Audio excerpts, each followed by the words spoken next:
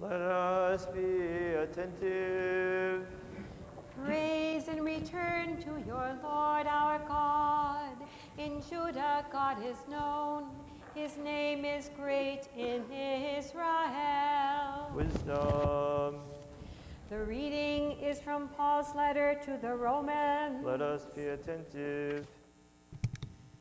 Brethren, salvation is nearer to us now than when we first believed.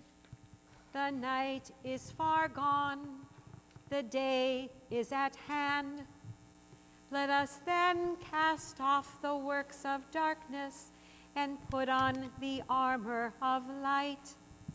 Let us conduct ourselves becomingly as in the day, not in reveling and drunkenness, not in debauchery and licentiousness, and not in quarreling and in jealousy, but put on the Lord Jesus Christ, and make no provision for the flesh to gratify its desires. As for the man who is weak in faith, welcome him, but not for disputes or opinions. One believes he may eat anything, while the weak man eats only vegetables. Let not him who eats despise him who abstains, and let not him who abstains pass judgment on him who eats, for God has welcomed him. Who are you to pass judgment on the servant of another? It is before his own master that he stands or he falls, and no one will be upheld, and he will be upheld, for God is able to make him stand.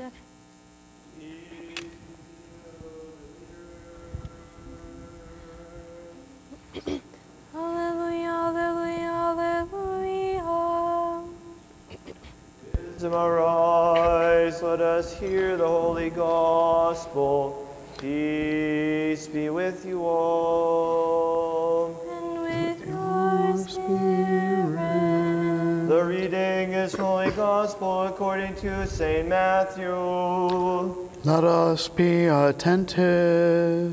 Glory to you, O Lord. Glory to you.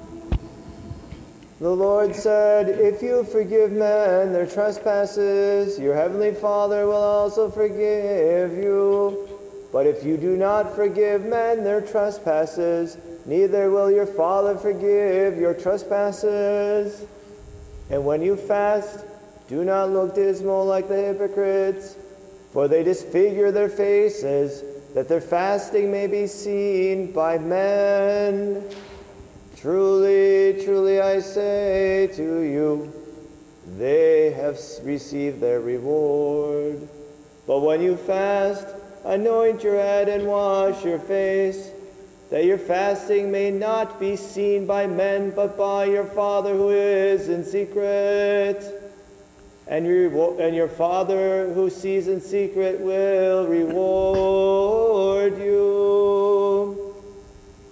Do not lay up for yourselves treasures on earth, where moth and rust consume, and where thieves break in and steal. But lay up for yourselves treasures in heaven, where neither moth nor rust consumes, and where thieves do not break in and steal.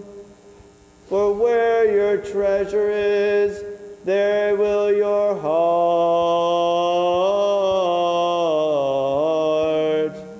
be also.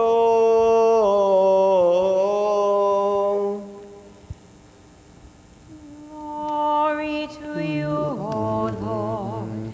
Glory to you.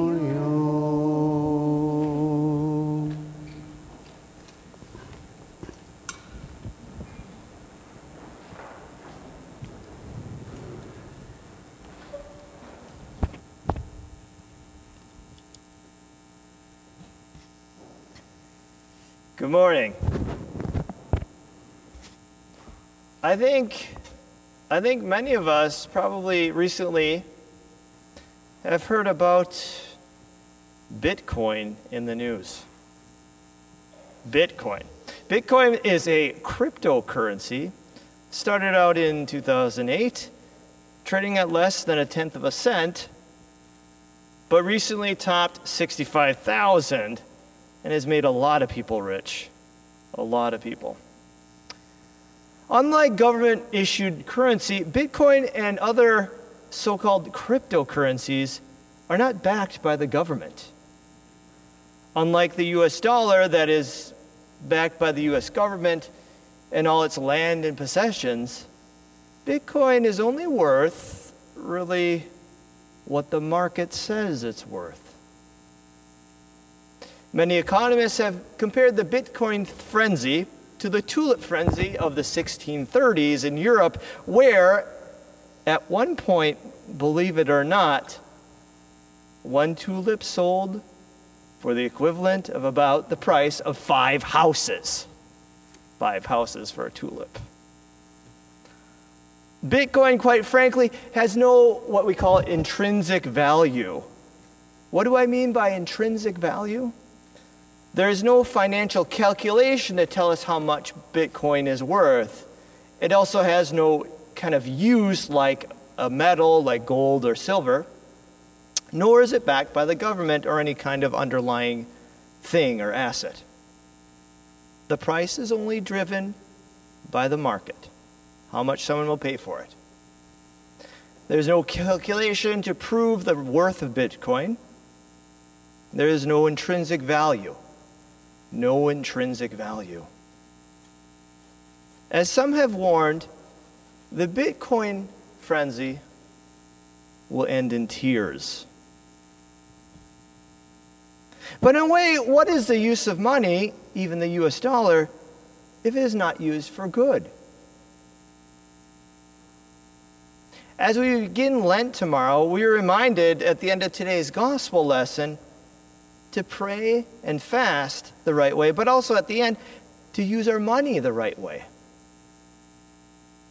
Christ is quoted saying, "Do not lay up for yourselves treasures on earth where moth and rust consume and where thieves break in and steal." All money, not just Bitcoin, you could say, has no intrinsic value in the kingdom of heaven.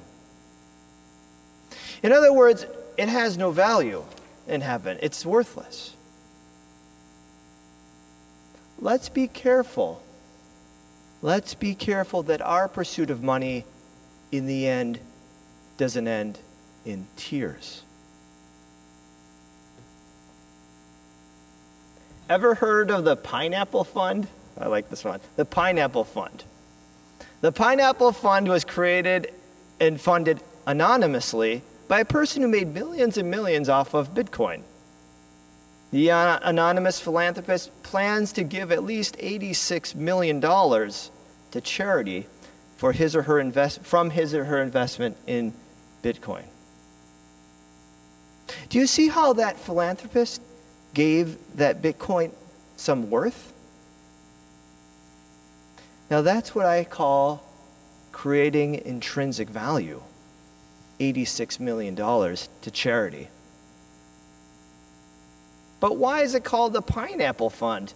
Well, the philanthropist liked pineapple, but noted that if you eat too much pineapple, it can bother your mouth. You ever had that? When you eat it, it kind of feels funny. If you eat too much, your tongue or lips and the roof of your mouth can feel kind of raw or like it's burning. That is because there's an enzyme in pineapple that it's in there that if you eat too much pineapple, the enzyme can irritate your mouth. The enzyme can make more pineapple or other foods taste bad. The anonymous philanthropist she said she had chosen that name for the charitable fund after a pineapple because if you eat too much of the fruit, your mouth becomes kind of tender. So if you have eaten too much pineapple, it's a good time to share pineapple. Likewise, the philanthropist explained, it is a good time to share the wealth he or she had earned from Bitcoin. And it's an interesting analogy. I like this because too much pineapple can make your mouth burn. It can cause a bad taste in your mouth. It can become kind of sour. Too much money can make a bad taste in our mouths too. It can sour our lives. Similar to pineapple, we need to share our wealth with others. The great benefactor of the Pineapple Fund may or may not understand that there is no intrinsic value of Bitcoin, but surely that person understands that the selfish use of money and hoarding of it is not only worthless, but can leave a bad taste in your mouth. The selfish hoarding of money, in God's eyes, has no intrinsic value. It is where rust and moth consume. So what is the solution? Today's gospel lesson gives a solution. Do not lay up for yourselves treasures on earth where moth and rust consume and where thieves break in and steal, but lay up for yourselves treasures in heaven where neither moth nor rust consumes and where thieves do not break in and steal. For where your treasure is, there will your heart be also. Giving money to the poor is an important way to lay up for ourselves treasures in heaven. It is also an important part of Lent, as we learn from today's gospel lesson and also from many hymns throughout the Lenten season. We have, I think, an interesting opportunity coming up during Lent. It seems most of us will be receiving a stimulus check from the U.S. government. Many desperately need these checks due to loss of income due to the pandemic, but many more, quite frankly, don't need the checks. But what are we to do with the money? Susie Orman, the famous financial advisor who is on TV and podcast personality, recently gave a bunch of advice on this. How to use the stimulus check. But one piece of advice she gave really struck me. This famous financial advisor said, if you don't need the money, give it to people in need. If you don't need the money, give it to people in need. Brothers and sisters in Christ, when that check comes from the federal government, and if you don't need the money, remember to give it, at least some of it, or even all of it, to the poor. Whether through our own Philoptochos or IOCC or Focus Minnesota or some other worthy cause we will feature on Wednesdays during Lent. We can create intrinsic value with our money by giving to those in need. By helping the poor, we lay up treasures in heaven for ourselves.